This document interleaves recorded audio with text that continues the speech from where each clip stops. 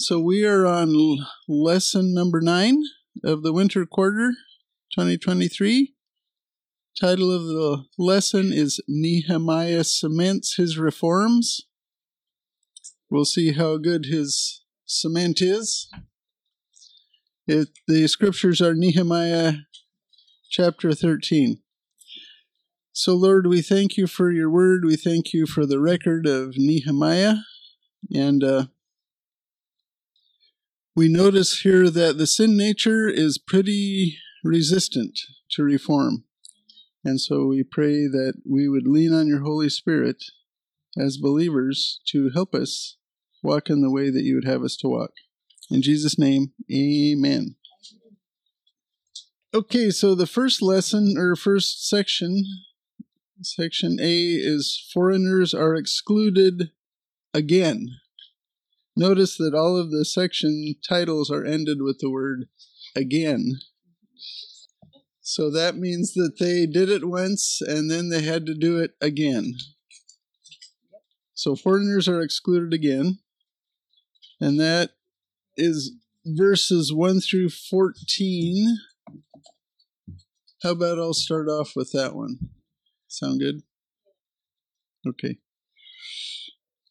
So chapter 13, verse 1. On that day they read aloud from the book of Moses in the hearing of the people, and there was found written in it that no Ammonite or Moabite should ever enter the assembly of God, because they did not meet the sons of Israel with bread and water, but hired Balaam against them to curse them.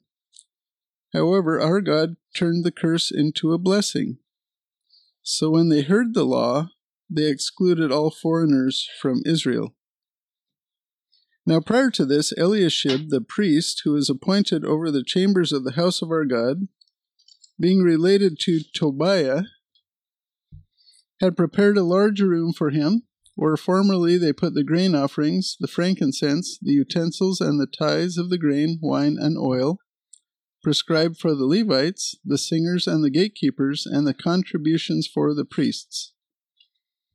But during all this time I was not in Jerusalem, for in the 32nd year of Artaxerxes, king of Babylon, I had gone to the king. After some time, however, I asked leave from the king, and I came to Jerusalem and learned about the evil that Eliashib had done for Tobiah by preparing a room for him in the courts of the house of God. It was very displeasing to me, so I threw all of Tobiah's household goods out of the room. Then I gave an order, and they cleansed the rooms, and I returned there the utensils of the house of God with the grain offerings and the frankincense. I also discovered that the portions of the Levites had not been given them, so that the Levites and the singers who performed the service had gone away each to his own field. So I reprimanded the officials and said, "Why is the house of God forsaken?" Then I gathered them together and restored them to their posts. All Judah then brought the tithe of the grain, wine, and oil into the storehouses. In charge of the storehouses I appointed Shelemiah the priest, Zadok the scribe, and Pedaiah of the Levites, and in addition to them was Hanan the son of Zachar, the son of Mattaniah, for they were considered reliable, and it was their task to distribute to their kinsmen. Remember me for this, O my God, and do not blot out my loyal deeds which I have performed for the house of my God and its services. So I think the key thing to notice here is that Nehemiah had been gone from Jerusalem. Remember, he came in the 20th year of Artaxerxes. He stayed for 12 years. He was the king's cupbearer, and the king let him go for 12 years, which is a long time. And then he returned to probably the capital of Persia. And the commentary I was reading, it's not written down in the Bible. They estimated that he was gone about 2 years, maybe. And when he returned, he found that things had degenerated in Jerusalem. And basically, that's what this whole lesson is about. As long as Nehemiah was there, they had restored the Mosaic covenant. and they were following the Mosaic covenant. When he left, it fell apart. Yeah, cupbearer. The cupbearer gave the king he tasted the wine for the king, made sure that he wasn't going to be poisoned, and he was a very close advisor to the king. So he had access to the king himself. Yeah, no, it was in the law of Moses, and so it was from God that the Moabites were to be excluded from the assembly to the 10th generation. Oh, okay.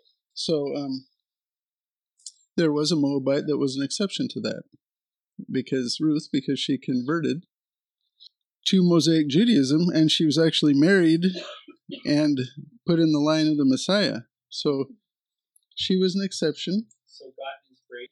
So verse 1, on that day they read aloud from the book of Moses in the hearing of the people. There was found written in it that no Ammonite or Moabite should ever enter the assembly of God. So now this is a different day from 1244.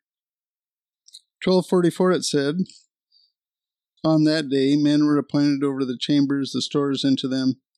So this is when they had established everything on that day. And here on another day, they read aloud from the book of Moses, and we know it's a different day from verse 6, where it says, during all this time I was not in Jerusalem.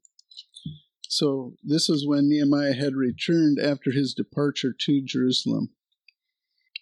So notice that reading God's word tends to induce a change of behavior in believers, doesn't it? They read aloud from the book of Moses in the hearing of the people, and all the reforms that went on were after they had read from the book of the law. Publicly, Ezra had got up and read, and they heard things that God said, and they said, oh, well, maybe we should do that, So reading the Bible is very important for the believer because it aligns you with God's will. But you have to have a heart prepared to listen, or it won't make any difference, right? And that brings up the verse we're memorizing now, Matthew 4:4, where Jesus answered, saying, it is written, man shall not live by bread alone, but by every word that proceeds from the mouth of God. That's what Jesus told the devil when the devil was telling him something that went against the word of God. So the Bible is very important for the believer. We need to be in it all the time because we're in a culture that is constantly forcing us away from it. Constantly forcing us away from it. And so we got to be in the Bible. Yeah, the Bible is spiritual food. We need food for our bodies, but if we don't have the Bible, our spirit dies. It withers. So this is Deuteronomy 23, 3-6. This is what they had read. No Ammonite or Moabite shall enter the assembly of the Lord, none of their descendants, even to the 10th generation shall ever enter the assembly of the Lord. Why? Because they did not meet you with food and water on the way when you came out of Egypt, and because they hired against you Balaam, the son of Beor, from Pethor of Mesopotamia, to curse you. Nevertheless, the Lord your God was not willing to listen to Balaam, but the Lord your God turned the curse into a blessing for you, because the Lord your God loves you. So that is what they read in verses 1 and 2 of Nehemiah 13. So these are other people that were excluded from temple worship. No one who is emasculated or has his male organ cut off shall enter the assembly of the Lord. No one of illegitimate birth shall enter the assembly of the Lord. None of his descendants, even to the 10th generation, shall enter the assembly of the Lord. So people born out of wedlock could not go to the temple. People who had been, turned into eunuchs could not go into the temple. In the same chapter, verse 7, Deuteronomy 23, you shall not detest an Edomite, for he is your brother. You shall not detest an Egyptian, because you are an alien in his land. The sons of the third generation who are born to them may enter the assembly of the Lord. So that's interesting, isn't it? Yeah, so there were restrictions on temple worship in Mosaic Judaism, and if you're an Ammonite or a Moabite, you're not allowed. If you're a eunuch, you're not allowed. If you're an illegitimate a person born out of wedlock, you're not allowed. You're not allowed to come and worship in the temple. And so what they did then was they excluded all of the foreigners. Now, is that what the law said? When they heard the law, they excluded all foreigners from Israel. Is that what the law said? That is not what the law said. No, that is not what the law said. I think this is so important because we tend to do stuff like this constantly. We put words in God's mouth. So there's something about this in Proverbs chapter 30, verses 5 and 6. Every word of God is tested. He is a shield to those who take refuge in him. Do not add to his words, or he will reprove you, and you will be proved a liar.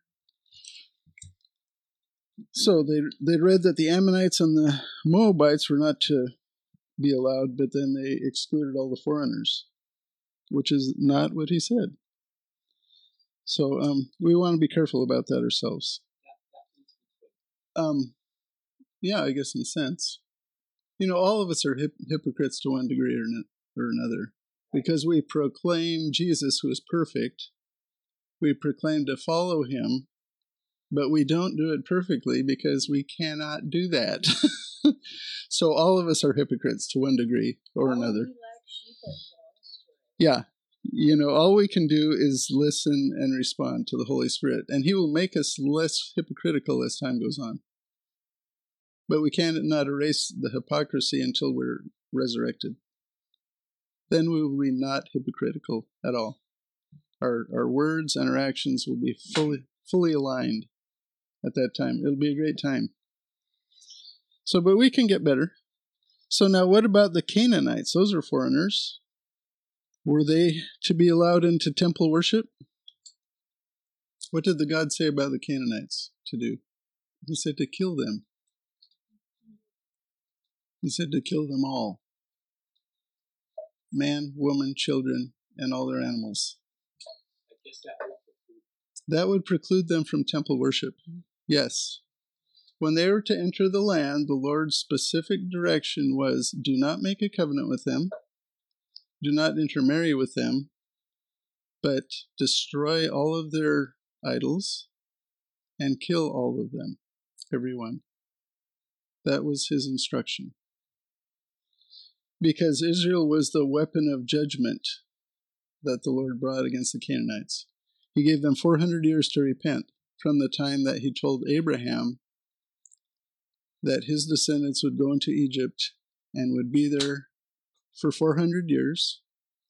And when they came back, he would give them the land. And the reason he said he would give them the land was that at that time, the sin of the Amorites would be complete. It would be full. It would be filled up to the point where judgment was required. And the judgment would be slaughter by Israel. Now, did they do that? No, they did not do that. And that caused them to fall into idolatry over time because the Canaanites influenced them. And eventually they were taken away to Babylon because of the idolatry that rubbed off on them from the Canaanites. Sometimes what the Lord tells us to do, it doesn't go with our sensibilities. They think, oh, that's so mean. That's so mean. And that's what the world says about the conquest. The world says, oh, your God is so evil and mean. Look what he did to the Canaanites. Well, he gave them grace for 400 years. He gave them the opportunity to repent and turn to him. And they knew about him. Rahab, when they came in for the conquest, said they knew. She was a Canaanite. We know about your God. We know what he did at the Red Sea. We know what he did in the plagues. We know. But they didn't repent. And so that's why they were destroyed. And that's why the Lord told the Israelites to kill them all. So verse 4, now prior to this, Eliashib the priest, this was the high priest at that time, he was related to Tobiah. Do you remember Tobiah? In some of our earlier lessons? Yeah.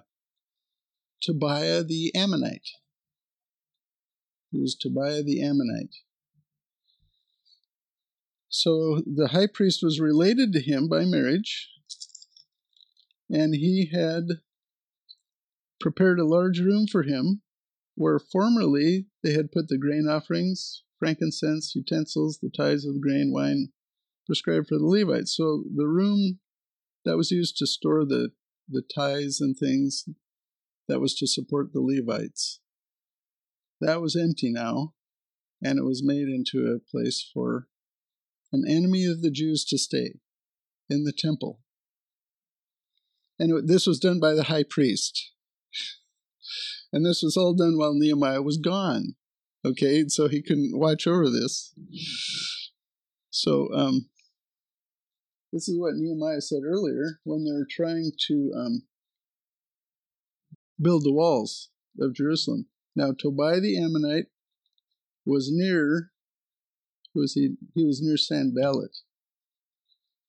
And he said, even what they are building, if a fox should jump on it, he would break their stone wall down. So he was mocking them and trying to prevent them from building the wall. So now he's living in the temple. And then verse 6, he learned that Nehemiah had gone back to Persia.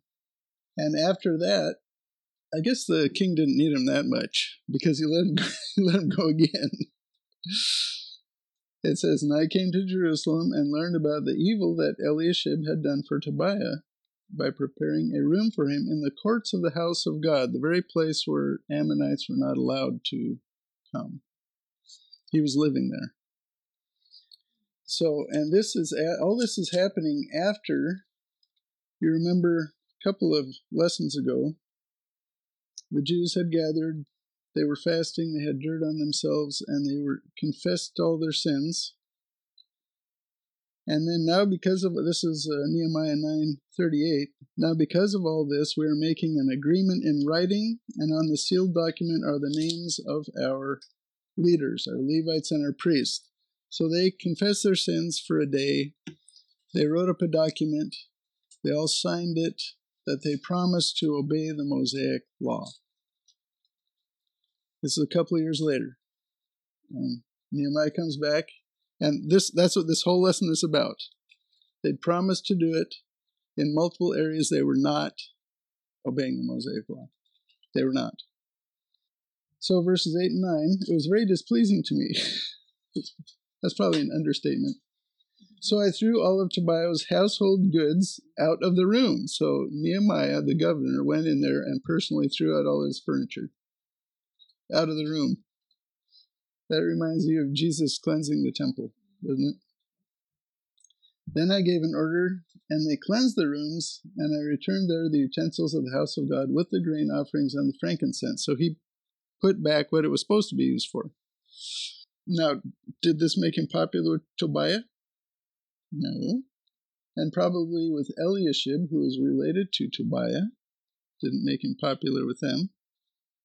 So in verse 10, it talks about, I also discovered that the portions of the Levites had not been given them, so that the Levites and the singers who performed the service had gone away, each to his own field. So, the Levites were to live off of the the tithes. That was their income. People were not tithing. The people were not tithing. So the Levites didn't have anything to live on. So they went out, thank you, they went out to the fields. They had some cities assigned to them. And, so they took to farming, and they were not doing their temple service because of the faithlessness of the Israelites. So I reprimanded the officials and said, "Why is the house of God forsaken?" Then I gathered them together and restored them to their posts. So Nehemiah rebuked the leaders, and he went out there and regathered the Levites and said, we'll restart the tithing. So this is what we deal with constantly, is we all retain a sin nature, and the sin nature is in opposition to anything that has to do with God, especially worship, especially if worship is going to cost you something, And so this is what we constantly fight against. Everybody, every person, at all times, we constantly fight against this. So when he did this, the people responded. If you have good leaders, the people will respond. 12, all Judah then brought the tithe of the grain, wine, and oil into the storehouses, right away. When they had they said, "Oh yeah, we should probably be doing that," and they did. Good leaders influence their people and make their people also good and make them do what the Lord would like them to do. Godly leadership produces results. So, verse 13. In charge of the storehouses, I appointed Shelemiah the priest, Zadok the scribe, and Pedaiah. So you see, he has one priest, one scribe, and a Levite. In addition to them was Hanan, the son of Zaccur, who was a layman, the son of Mattaniah, for they were considered reliable. That's why he picked them. And it was their task to distribute to their kinsmen, the Levites. Distribute to the Levites the tithes. So, and that's like what happened with the deacons in the early church. The widows, the Hellenistic widows, were complaining that they were being kind of ignored in the distribution of food, and so they appointed 6 deacons that were reliable and had the Holy Spirit, and that's what he did here. So then Nehemiah prays. Nehemiah was a man of prayer. Remember me for this, O my God, and do not blot out my loyal deeds which I have performed for the house of my God and its service. So Nehemiah is asking for the Lord to remember his eternal rewards, because this is based on works, what he's doing. So he was a man of prayer, and that probably helped keep him following the Lord too. So anything else on that section? Nehemiah was probably pretty disappointed when he came back and found this situation. So section B, we're going to learn about a second disappointment to Nehemiah. The Sabbath is kept again. And that's verses 15 through 22. Somebody want to read that section? Okay, thank you. So, verse 15 then.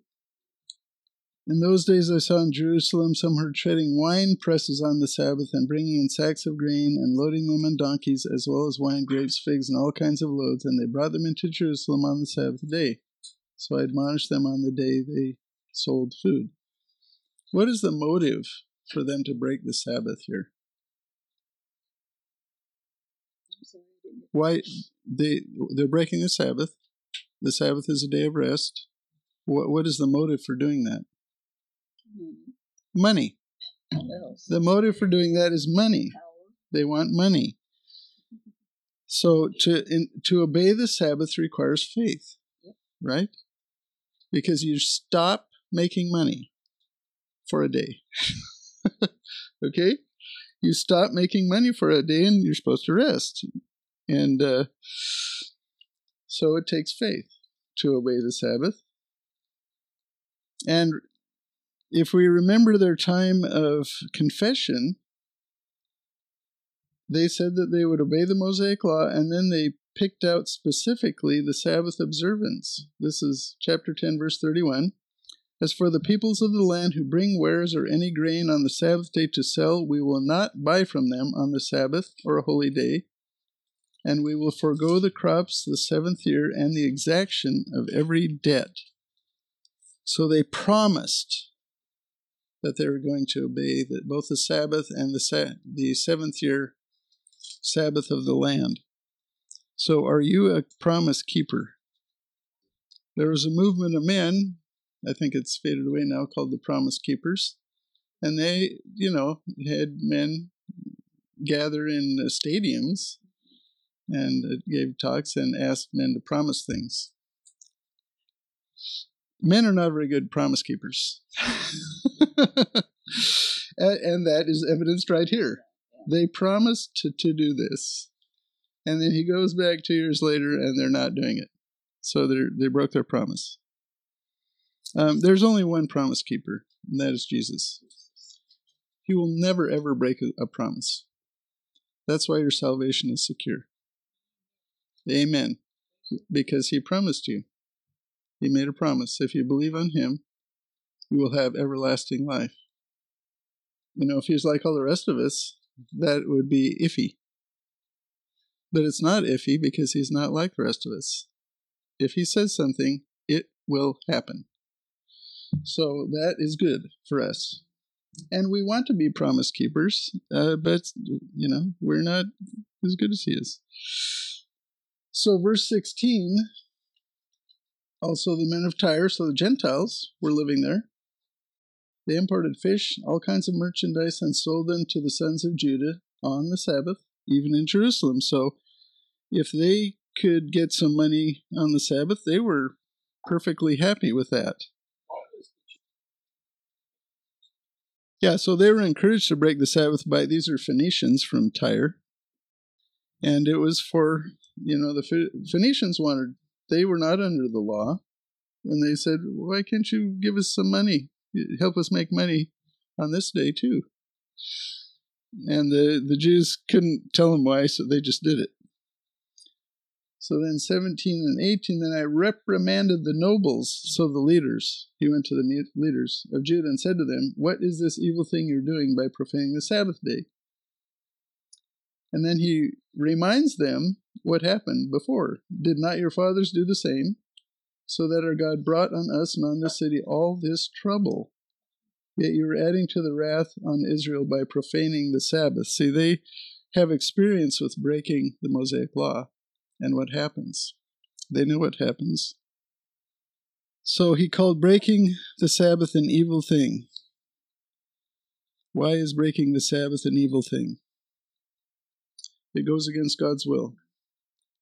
Anything that goes against God's will is evil. That is the definition of evil, is going against God's will.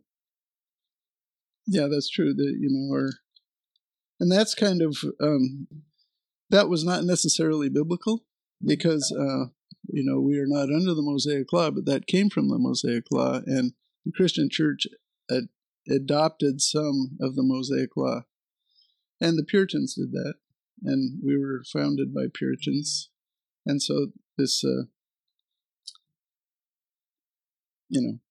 so on Sunday, so they moved the Sabbath to Sunday and said everything's going to be closed.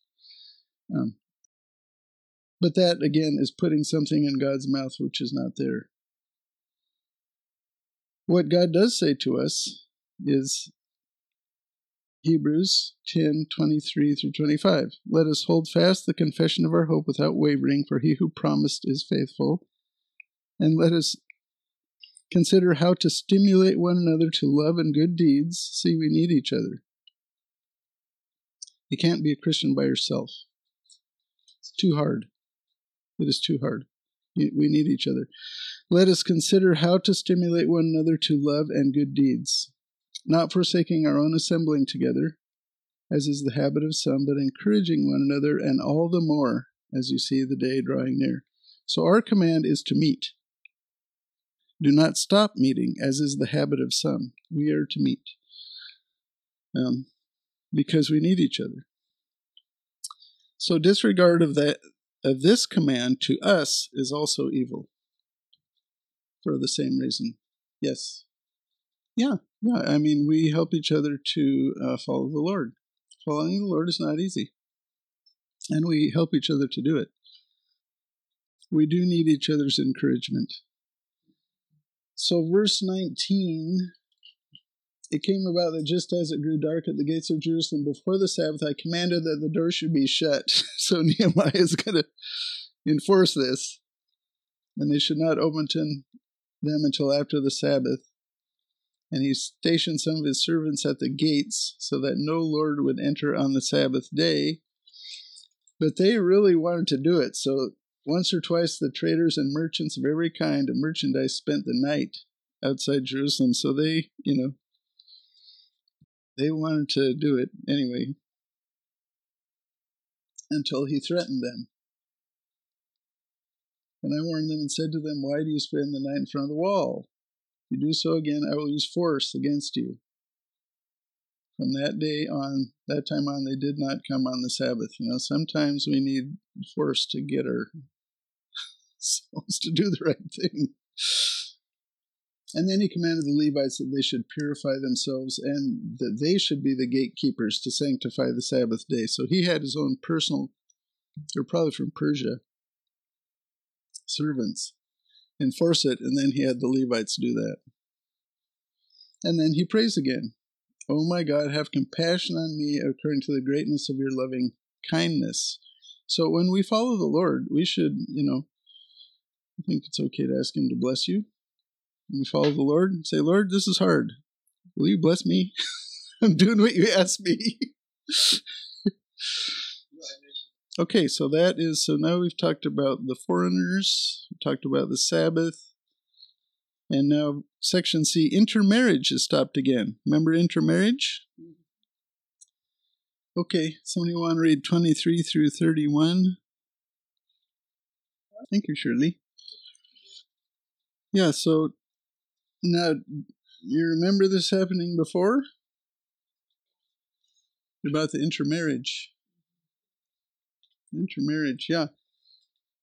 In those days I also saw that the Jews had married women from Ashdod, Ammon, and Moab. Ashdod was the territory of the Philistines. So this is the same as 25 years earlier when some people came to Ezra and said, people have been unfaithful, they've been intermarrying with all the foreign lovely ladies in the area. So, and Nehemiah noticed, verse 24, as for their children have spoken the language of Ashdod, and none of them was able to speak the language of Judah, but the language of his own people. So they're speaking mama's language, but not daddy's language. Okay? This is to us, do not be bound together with unbelievers. For what partnership have righteousness and lawlessness, or what fellowship has light with darkness, or what harmony has Christ with Belial, or what has a believer in common with an unbeliever? Or what agreement has the temple of God with idols? For we are the temple of the living God. Just as God said, I will dwell in them and walk among them. I will be their God, they shall be my people. Therefore come out from their midst and be separate, says the Lord. Do not touch what is unclean, and I will welcome you. That is to us. So, verse 25 and 26, so I contended with them. This is funny. I contended with them and cursed them and struck some of them and pulled out their hair and made them swear by God, you shall not give your daughters to their sons, nor take of their daughters for your sons or yourselves. And then he gives Solomon as an example. Did not Solomon, king of Israel, sin regarding these things? Yet among the many nations there was no king like him, and he was loved by his God. God made him king over all Israel. Nevertheless, the foreign women caused even him to sin. So remember Ezra's reaction to hearing about this. Ezra tore his robes.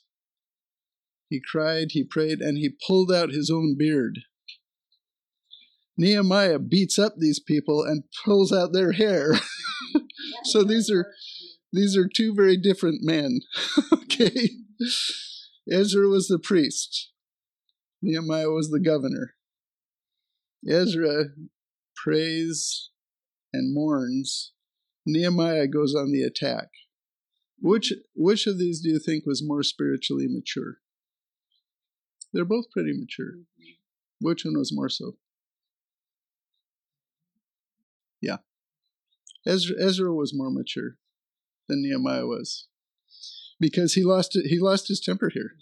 He lost his temper, he went crazy, and he started pulling their hair out, And that is a fleshly response to this. The Lord did not tell him to do that.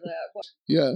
So, Ezra prayed, fasted, prayed. He tore out his own hair, and there was something done about it. There was I counted. As I was preparing this, I went back and I counted the number of divorces listed. There was 108 divorces in Ezra's day. That was 25 years earlier. To correct this, okay. Now, do we see any divorces here? There's no divorce here. Nehemiah just beat him up. He just beat up the husbands. He found some husbands, he beat them up and pulled their hair out. So now, they didn't deal with it in the same way. Okay, so they let it go. So that makes me think this sin is very difficult to rid ourselves of. Sin is very sticky. Sin is like, everybody ever read it's a kid's book, The Cat in the Hat, where it gets the pink stuff on the white stuff and you can't get it off, and the whole book is the contamination is spreading to everything in The Cat in the Hat. It's like sin. That's what sin is. Sin is like that pink stuff in The Cat in the Hat. You can't get rid of it. I mean, the only person that can get rid of it is Jesus. Jesus gets rid of it. Nothing else gets rid of it. So and then, he brought up Solomon. Solomon had a terrible problem with this. And most of it was probably politics. Making treaties with countries, which, Israel did not need to do. They had God. They didn't need any treaties with any other countries. But he did that, and that's how he got himself entangled with 700 wives and 300 concubines. And he went into terrible idolatry, and the kingdom was split because of Solomon. He was very wise, but not obedient in every case. He started out great. When he started his kingdom, he was doing great. And then he went to pot because he deviated off of the law. He deviated off it and thought he thought he was smart enough to figure it out without the law. So verse 28 and 29, even one of the sons of Joiada, the son of Eliashib the high priest, so that's where we learn that Eliashib was the high priest, was the son-in-law of Sanballat the Horonite. So the high priest had married a foreign woman. And Nehemiah drove him away from Israel. He drove the high priest away. He excommunicated him from Israel, which was the appropriate thing to do. And then verse 30 and 31, thus I purified them from everything foreign and appointed duties for the priests and the Levites, each in his task. And I arranged for the supply of wood which we learned about at the last lesson, and appointed times and for the first fruits. And then again he prays, remember me, O my God, for good. So there's 3 of these prayers through this chapter. One for the dealing with the foreigners in the temple, one for the Sabbath, and one for the intermarriage. He did what the Lord wanted, except for the beating up and pulling out of the hair. And then he asked the Lord to bless him for that, for doing what the Lord asked you to do. So, if you're following the Lord, you can expect to be blessed. If you're obeying the Lord, you can expect to be blessed. And I think it's okay, as Nehemiah did, to ask for that blessing. When you're following the Lord, ask for the Lord to bless you. I think that's okay to do. And you should expect it. So next week, we'll look at Esther. And Esther will talk about the Jews that didn't take up the offer to go to Jerusalem. They would be like what we call nominal Christians today. So we'll see what happened with them. Okay? So Lord, we thank you for your word. We pray that you would help us to be faithful, as Nehemiah was faithful here, and that you would bless us because of it. In Jesus' name, amen. So